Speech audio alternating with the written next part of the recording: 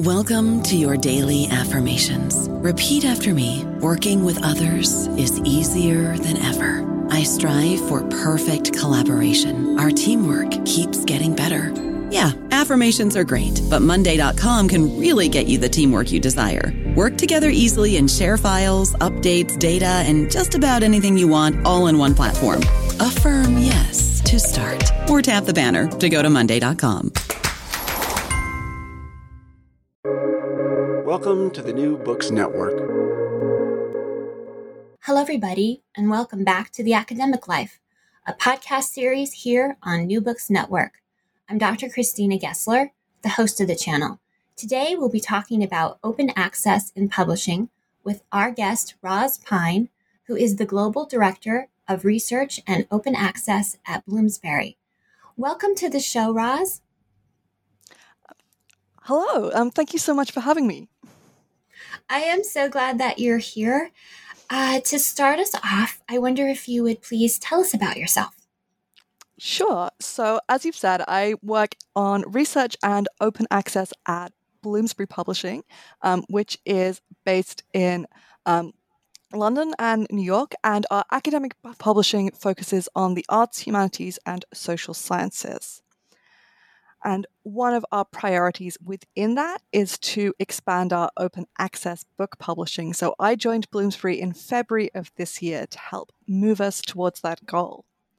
And to give you a bit more about where I am, I'm based in Cambridge, UK, from a little house somewhere near the centre with all the colleges. And we are taping during the pandemic, and so you are working from home at this time? Yes, I'm working from home. I actually haven't made it into our offices yet. So the offices are in central London, but for the entire time that I interviewed for this role, that I started, the UK was in lockdown for quite a long period of that, and the offices have been closed. So thus far I've met one of my new colleagues who also happens to live in Cambridge, but other than that, I have had entirely virtual communications with everyone I now work with, which is just kind of strange, but I think we're all getting used to that at this point. Wow. So if you could tell us a bit about your own educational path. Sure. So, yeah, I was definitely at the nerd end. I did love school. I did an English literature degree here at Cambridge, in fact. And then I did a master's with a focus on early modern theatre. And, as I said, I loved school. I suddenly considered going into academia. That's sort of the path not taken for me. But I think I sort of sat there aged sort of 22, and I worried about career prospects, and I worried I wouldn't be good enough. And I also kind of felt I'd been in education for a really long time and wanted to try my hand at something else to know what it might be like to do something else. And I was pretty sure if I wasn't going to do something in academia, then I wanted to work in the arts and creative industries, which is what ultimately, through a slightly winding path, led me to academic publishing. But I certainly didn't get there immediately. And I'm always amazed by these people who know exactly what they want to do and just sort of pursue it relentlessly, because I think I definitely took a few years of sort of wandering to find that path. Can you tell us about the wandering? I think people are really interested in how you get from point A to B. So you graduated, you had your master's, but you didn't immediately go into publishing? No, I'd spent a lot of my undergraduate career, perhaps too much of it, doing extracurricular theatre, and also had the opportunities to do some semi-professional theatre. So mostly at university was directing, and then after I'd graduated, I managed to work in literary departments, so helping to develop new plays. So that's where I started out, and then I sort of realized that there were very few permanent jobs in theatre. You're kind of jumping every 2 months from job to job, and I just thought this isn't something for me. I'm a person who needs just a little bit more certainty in my life, and it felt like I didn't quite know where I was going to be in 2 months' time. Where was I going to live?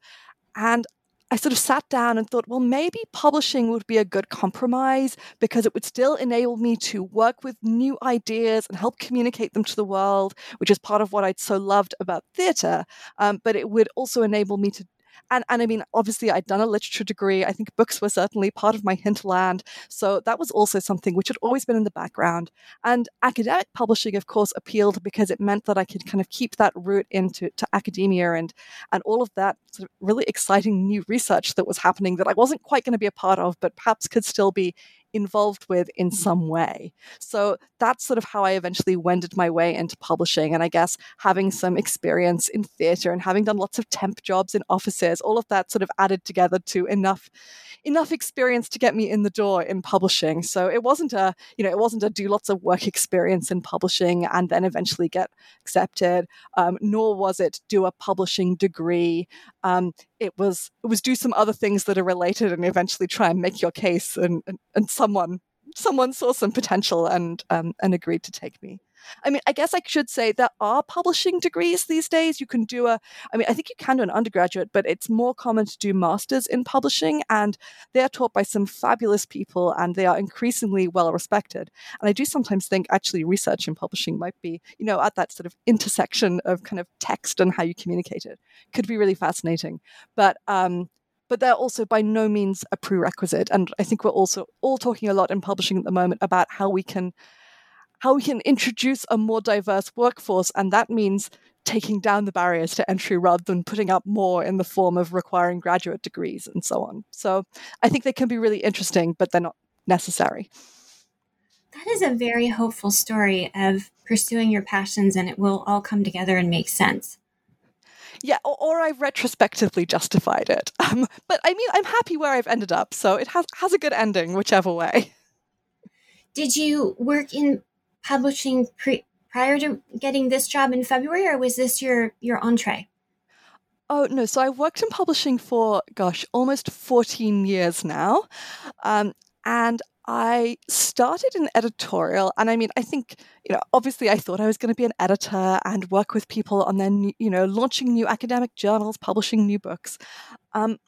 But so I joined publishing in the late 2000s. And it was that point where the digital revolution was really starting to pick up pace. And this sounds so kind of outdated at this point. Oh, the digital revolution. But I mean, you have to remember that 15 years ago, actually, the print paradigm was so strong. Actually, it's still quite strong in academic publishing, and maybe we can talk about that in a minute.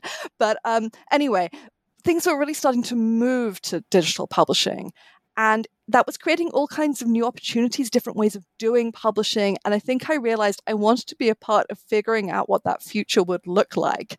And of course, open access was one of those things that was made possible. Open access is fundamentally a digital thing because it's about making the ebooks available. So I think I moved into a digital role, and then that very rapidly became a full-time open access role. And that was 8 years ago. And I've just kind of kept going since then. So that leads to my next question, which is your current role at Bloomsbury. Tell us about that. What is a day like for you? What is a week like for you? What is your job like for people who don't understand what the nuts and bolts are of what you do? I feel like I'm going to be one of those cliches who says no day is the same, but it really is true. I think one of the things about working in something like open access is you have to work with all the different areas of a publishing department, because if you're trying to change how publishing is done, you can't just work with editorial or just work with the technical department. Actually, everyone throughout the whole company has to understand what that change is, why it's important, and also I'm having to work with every department to figure out, so what does this change mean?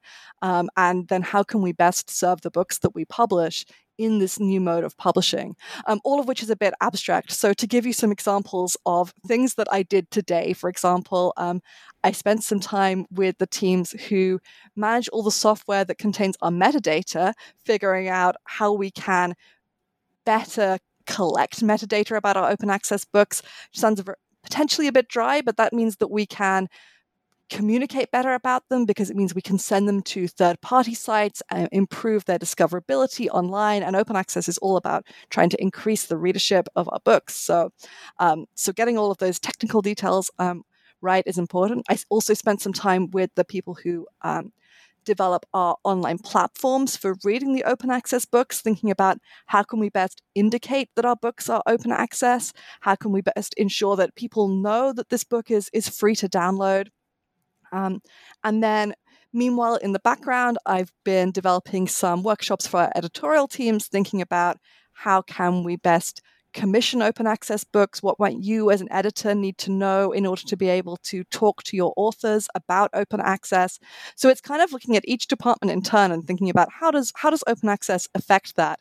And at the moment, I'm very much in the process of kind of trying to ensure it's all running really smoothly and everyone internally feels really confident about open access and what it is and feels like they can talk about it, so that we can then go out and talk to the world about it.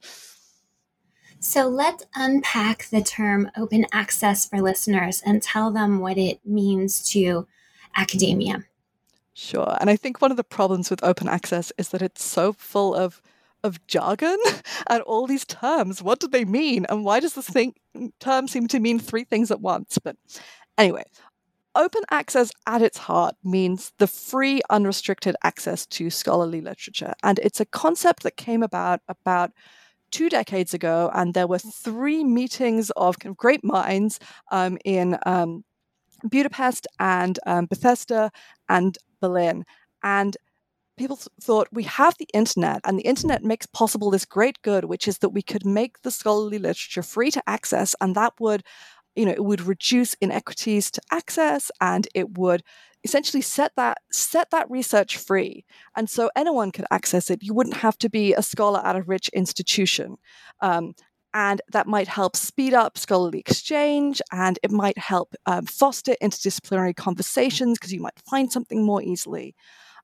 So it's fundamentally a digital initiative made possible by the advent of the internet. And at its heart, it's about making the ebook or the article free to download. But there are a few different flavors of open access. So at its base, you could make the work free, but then often open access involves some form of reuse. So it might allow you to share the work, so you can email it to your colleagues or to a whole association. You could repost it somewhere. You could use the work for educational purposes. You could incorporate it into kind of presentations or potentially derivative works.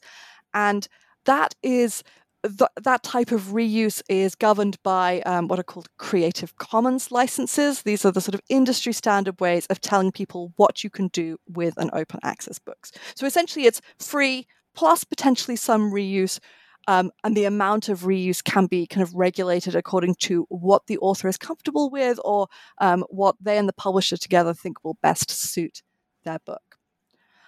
I suppose one other thing to say about open access is that it's flipping the publishing model on its head, because obviously a publisher, traditionally for hundreds of years now, publishers have charged readers to purchase of a print copy, or more recently to access an online edition of something. With open access, you're giving away that content, you're taking down the paywall. So one of the challenges for publishers is to figure out how do you pay for it? How do you substitute for the money that you lose because you're not getting it from readers? So that's one of the things I also spend some of my time thinking about in a sort of hard business-like way, maybe. Well, that was one of my questions. How do authors get paid for their work, and how does the publishing house sustain itself if there doesn't seem to be a revenue stream? So it's a little bit misleading to say that, misleading of me to suggest there isn't a revenue stream, because all of our open access books continue to be published in print. That's still very much a format that many readers want, and I think there are different benefits to print versus ebooks, and maybe we want different formats for different purposes. So we still sell the print editions of our open access books, and we pay royalties on those to our authors. So there's still some income for us and some remuneration for the author. But of course, print sales can be a little bit lower on account of the fact that the ebook is freely available. So we currently charge a fee, an open access fee, which is usually paid by the author's institution or funder, which is substituting for that lost revenue for the book and ensuring that we can make that mode sustainable. And I will say openly, I do think that that model can be a little bit problematic, because obviously then that's putting up a barrier to, well, only those who have access to funds to pay that fee are able to publish open access and benefit from it. So that's definitely something that we need to work out. At the moment, we're not publishing, and most publishers are not publishing that many books open access, because it's still in the books realm at a fairly early stage. So I think these are important kind of conversations that we need to have over the coming months and years. So, proportionately, how much of your press is open access? I'd say it's pretty small at the moment. Probably overall, we're looking at 1% to 2% of our scholarly books, but a higher proportion of the research-led books, because obviously we also publish textbooks or some academic books that are aimed at a more general market. And I would say that is not uncommon for it to be at those sorts of levels. When I was poking around on the website this morning, I noticed that some of them have a little padlock image on them. And when I clicked on that, it indicated that the university library would need to have a subscription in order for that book to be unlocked. Can you talk a bit about what the subscription model is? Well, the subscription model is essentially the traditional model. So if you think about a print publication, then an academic library might purchase a print edition, usually in hardback, to put in its library. Once the book has gone online, then the academic library will purchase access to that electronic edition for its readers. And there are various ways that I think this tends to be referred to as a subscription, but often it is a perpetual access purchase. So the library has it in perpetuity. But there are different models. And then for textbooks, it might be based on a certain number of readers can access it at the same time. Whereas for other books, it might be, well, here's the book, and you can kind of archive it in your library in a sort of digital form. So there are different ways that can be done. But I think the term subscription is really a carryover from journals, where you would subscribe to a journal and you would keep receiving the issues over time. And I guess you could subscribe. We have ebook collections, so you can buy a collection of books on politics or history or whatever. And I guess you could choose to subscribe to that year after year. But in practice, you'd be choosing each year to continue to purchase that year's books. We were talking a little bit off air before we started taping, and one of the questions that I raised was how academia itself is receiving the idea of open access. My understanding from Twitter and from feedback I get from listeners is that scholars are pretty hungry for open access. There's a frustration about paywalls. But there's also an old view of what is traditional in academia, and that perhaps that way has more clout. Can you kind of talk to us about those things? Yes, so we know that attitudes to open access vary quite a lot depending on the career stage of a scholar, and also depending on where in the world they are. So, for example, in Europe, many of the European governments and their national funders have been very strongly supportive of open access, and we do tend to find more support for open access amongst scholars in Europe. Whereas in the US, because there isn't that sort of federal engagement with sort of open access in quite the same way as there has been in Europe, tend to find a little bit more skepticism, a little bit less certainty about whether open access is a good thing. And we certainly also find that early career and mid-career scholars tend to be more excited about the possibilities of open access than more senior scholars. I don't quite know why that is. Maybe senior scholars who have very established networks, can publish with top presses, have somewhat less to benefit from open access than earlier career scholars. I think also, so obviously academic publishing will cover journal publication as well as books, and open access is really established now in journals, but it's less established in books. And one of the reasons for that is I think it suffered from this association with vanity publishing. So obviously many publishers have ended up charging this fee in order to substitute for lost revenues. But because of this actually completely separate tradition, where people could choose to pay a press, usually not a publisher, but pay a press to publish a work that hadn't gone through any editorial vetting and self-publish their work. I think there's a fear that if you're paying for publication, does that mean that publishers won't apply the same standards, which I will say is absolutely not the case. I don't know of any publisher that treats their open access books from an editorial point of view any differently from their regular books. So open access books are commissioned by the same editors into the same lists of books. They go through exactly the same peer review process. They have to meet the same standards. But I can see why there might be, why there have been concerns about that with that, if you don't know that, if you haven't been reassured of that by the publisher, perhaps if there haven't been that many open access books for you to take a look at and realize that they are, published by really reputable scholars in really exciting new areas. So open access has had a bit of an image problem. I think people also worry, oh, well, if it's an electronic innovation, does that mean there won't be a print book? And I still want a print book. But again, in almost all circumstances, publishers of open access books are putting them out in print. So I don't think you're losing anything. You're getting all the things that you would get for your regular book, but it's also much more widely accessible. But yeah, there's a lot to do to make sure people feel comfortable with that. And I think one of the things we were talking about earlier is the fact that even if early career scholars are really excited about open access, if they're worried that publishing a book open access might harm their tenure application, then that's not a risk that you're going to take. So we really need to change hearts and minds throughout the academy, I think, not just the up-and-coming scholars.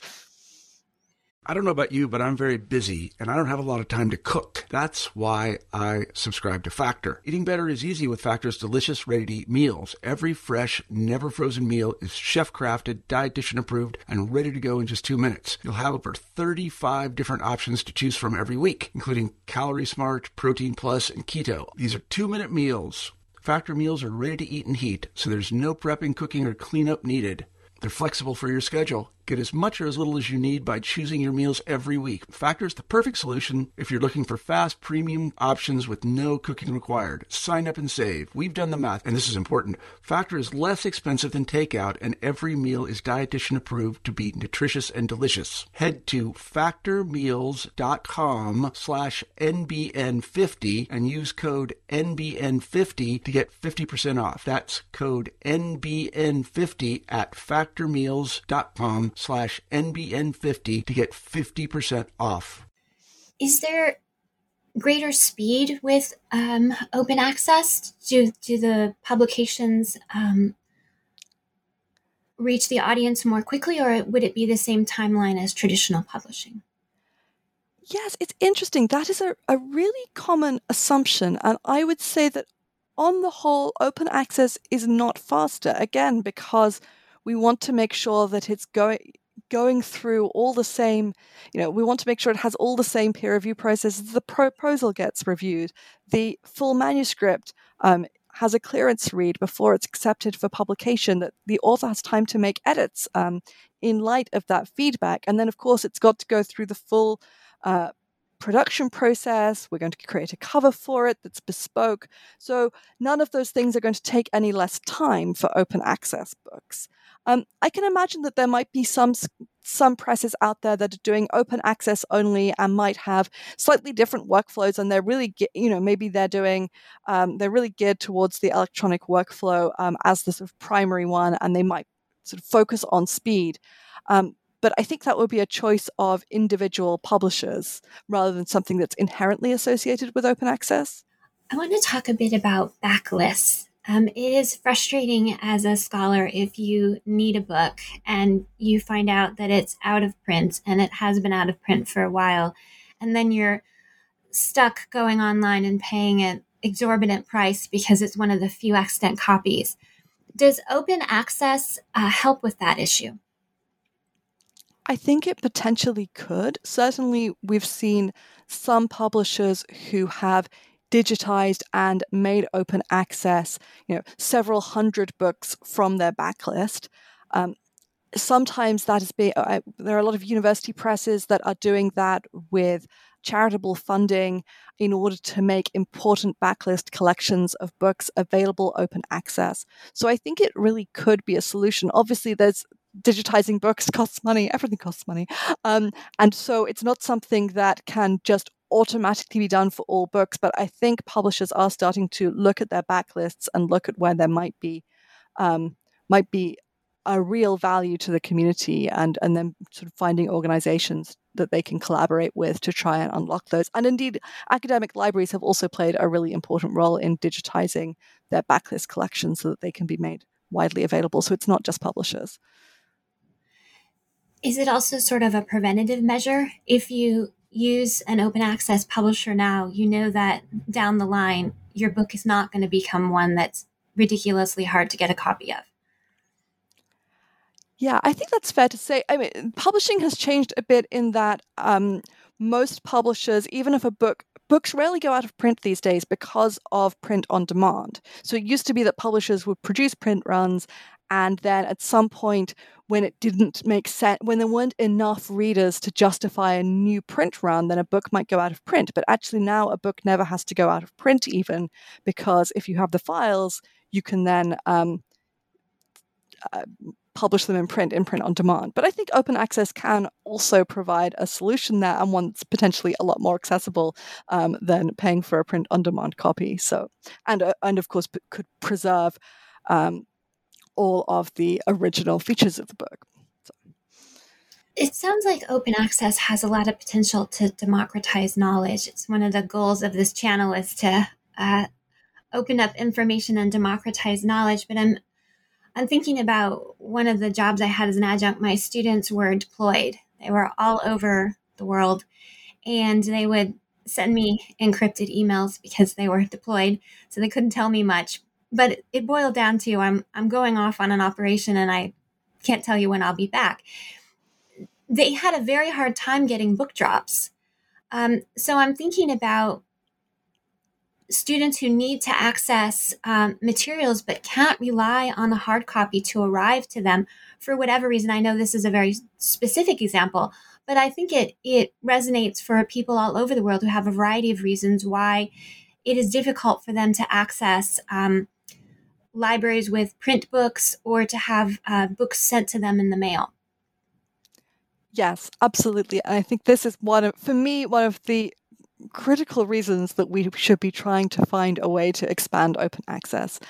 I've been involved in research which shows that open access books not only get significantly more downloads, so presumably more readers, but also that those downloads are from a much more diverse range of locations. We know that their open access books are proportionally downloaded from more readers in low-income countries.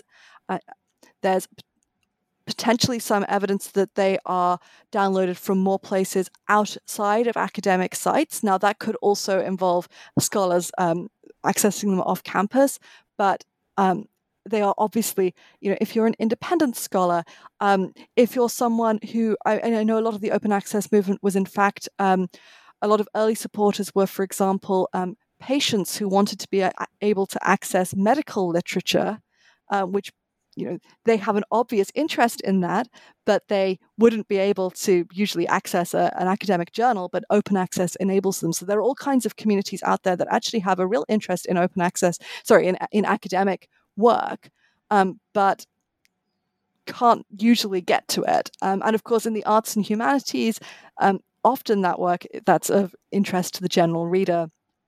So yes, I think open access can play a real part in there. I think it's part of an ethical approach to publishing because it's reducing those inequities and access to research. It's allowing more people to be part of that conversation. It's easier for the work to be used in educational contexts. So I think lots of benefits. And also, if you're an academic, just from a sort of strictly in terms of your personal benefits, then it's much more exposure to your work. So you get to do a good thing, but it's probably also good for you and your career. I'm also thinking in practical terms for academics, we have pounds and pounds and pounds of books. and many of our jobs are contingent. You mentioned earlier that when you were in theater, your job might last for 2 months and then you might have to physically move for the next job. And I was thinking about how you'd been a literature major, and I was thinking about the boxes of books you had to pack up every time you moved. And contingent faculty have that same problem. With open access and ebooks, you don't have to pack those. Those are already on your devices. Yes, exactly. And they're all completely free of DRM, and you could have them in multiple formats. So, you might be able to have your PDF to store for annotating on your work laptop, but also, an EPUB edition so that you can read that on your kind of Kindle or your e-reader of choice. So, yes, I think there's a lot in the convenience. And it's sort of interesting that print still dominates so much in academic publishing. And ebooks have certainly grown and grown over the last decade and a half, but maybe not as much as you might expect. And I don't know whether that's because people aren't having as good an experience as they might have with ebooks, or because they haven't tried them. Because it seems like, as you say, they could be really beneficial to a lot of people. One of the things I noticed on your website is there's a section that talks about accessibility. And that was one of the things that I was thinking about preparing for this interview was for it to truly be open access, it has to work for different accessibility issues. Can you talk to us about that? I can talk to you a little bit. I will say this is off the edge of my area of expertise, but I know it's something that our in-house teams who build our platforms think really carefully about. So I was saying earlier today, we were having a conversation about how we present our open access books, and they were sort of saying, well, we can't use, so orange is a color that for some reason has been long associated with the open access movement. And they were saying, well, we can't do open access things in orange, or we shouldn't, because actually it doesn't meet our accessibility standards. We need to do it in a more contrast color. So that is something that is built in at every stage of sort of thinking about how the books are presented. I'm probably not going to be able to tell you that much more than that, but I do think it's really important, and I do absolutely agree that you can't just say it's open access and we've made this PDF free, so that's it. That's the end of our work. We definitely do need to make sure that from a sort of that the ebooks themselves are accessible to people with sort of different needs. And also, I would say this is a sort of slightly different point, but we need to make sure that we're helping people to find those books. I don't think just sticking a book online somewhere is sufficient. There's still a role in helping to make sure that it reaches all those relevant academic communities, whether that's ensuring that a work goes to a conference or that it's promoted to the right email lists, or all the different ways in which marketers are reaching readers are still really important for open access. It's just you get more benefit from it at the end. Sorry, I've digressed a little bit from your original accessibility point because I think I know it's not my area of expertise. No, that's wonderful. And there's a place on the website that talks about how you all are open to feedback, and you want it because you want to increase the accessibility, and it's a work in progress to get there. Yeah, absolutely. But I think most things are works in progress. I mean, we're not trying.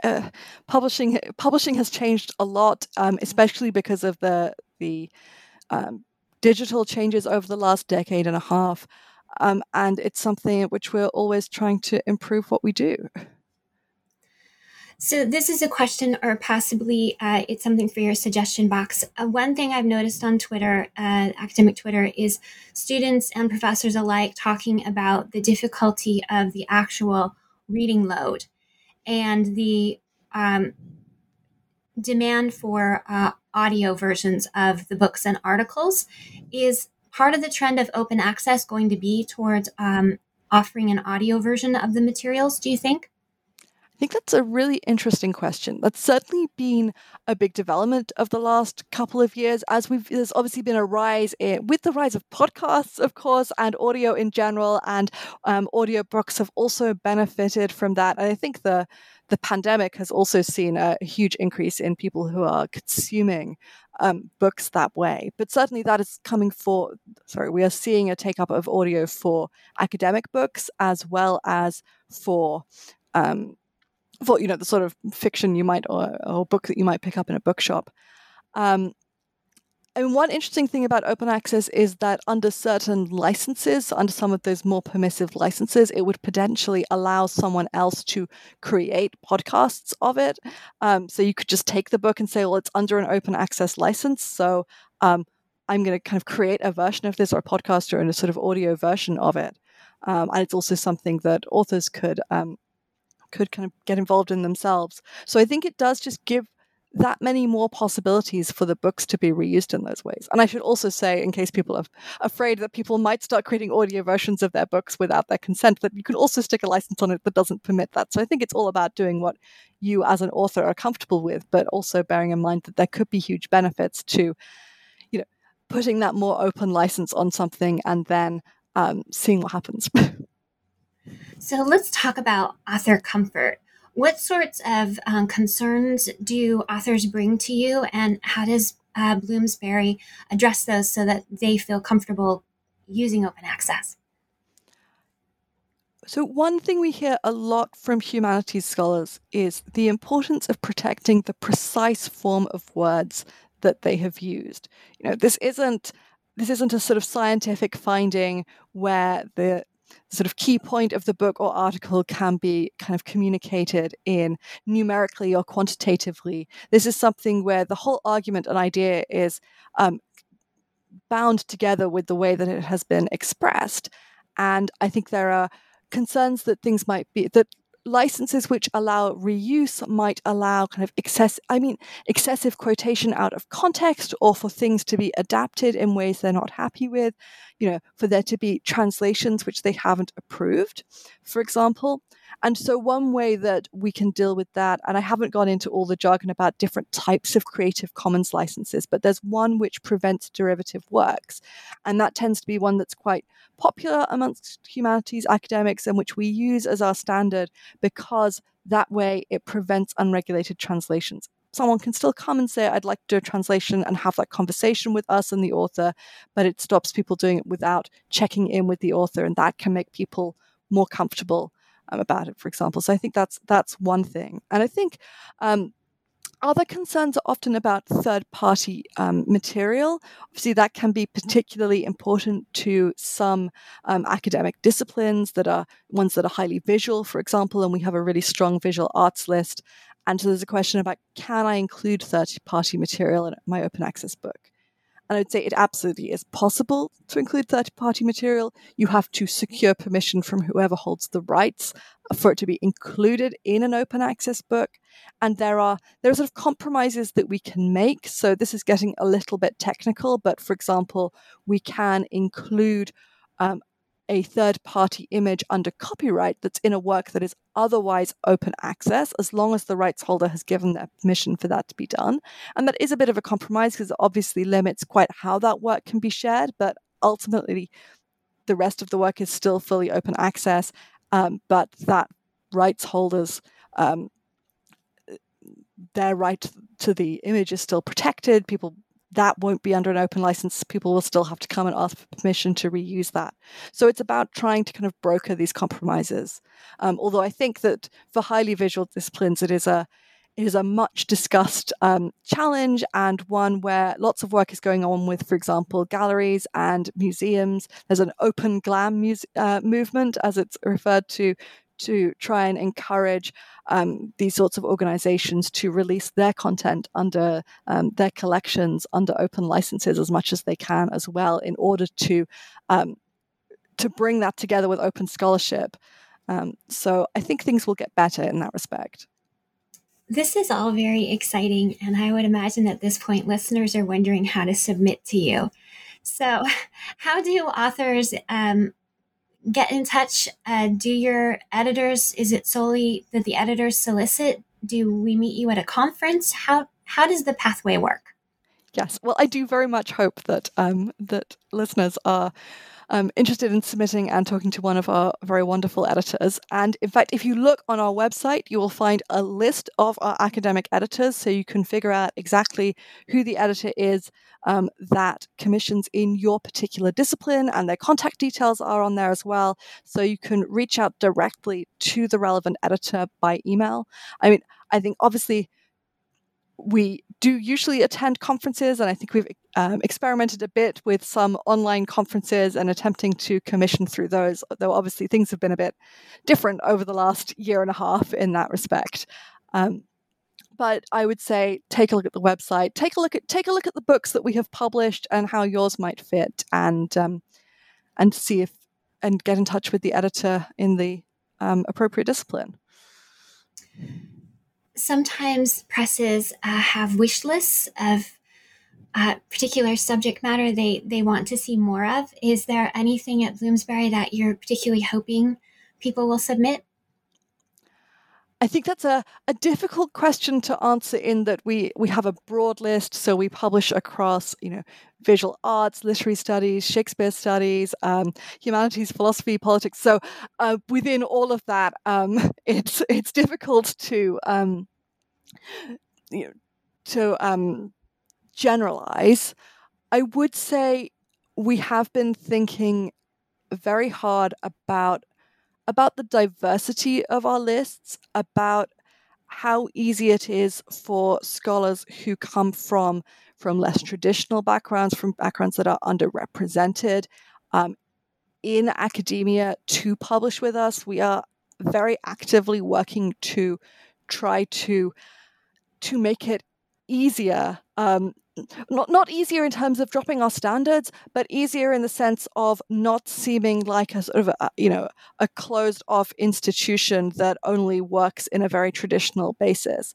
So I would say that's something we're very keen to talk about, and very keen to hear from people who might not come from such sort of obvious traditional academic roots. Providing, obviously, we are an academic publisher, so it still needs to be scholarship that sort of fits into an academic conversation. But I'm sure there will be people out there who kind of know that they fit that brief. For people from underrepresented fields of study, often their work is interdisciplinary or cross-disciplinary.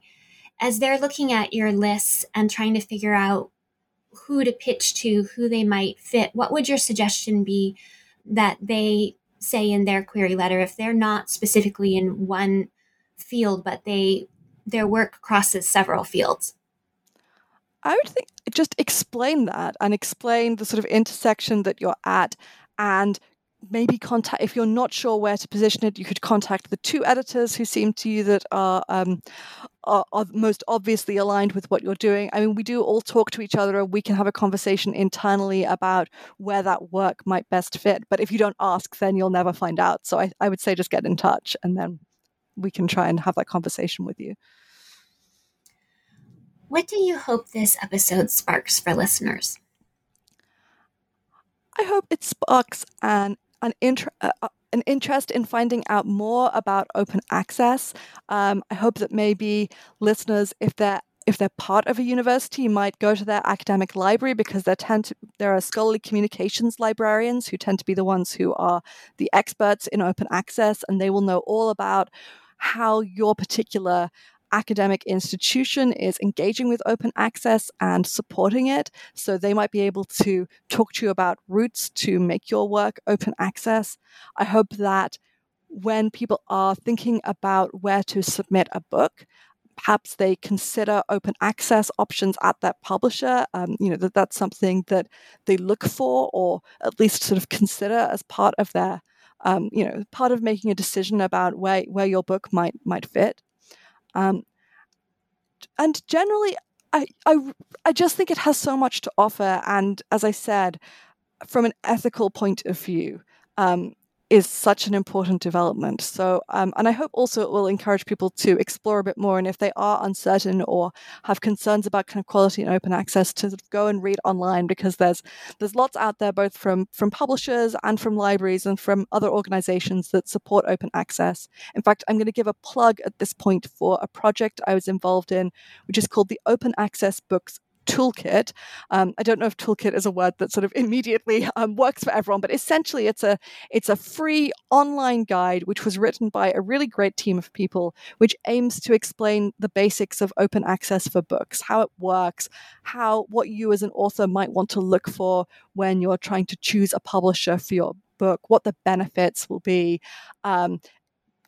Demystifying some of the jargon. It's got a glossary and so on. So I think that's also a great place, the OA Books Toolkit, to go if you want to find out more about open access books, as well, of course, as the Bloomsbury website. Those sound like great resources, and we will include links to them with this podcast. Thank you so much for being here today, Roz Pyne, and telling us about your job as the Global Director of Research and Open Access at Bloomsbury. I'm Dr. Christina Gessler. You've been listening to The Academic Life on New Books Network. I hope you will please join us again.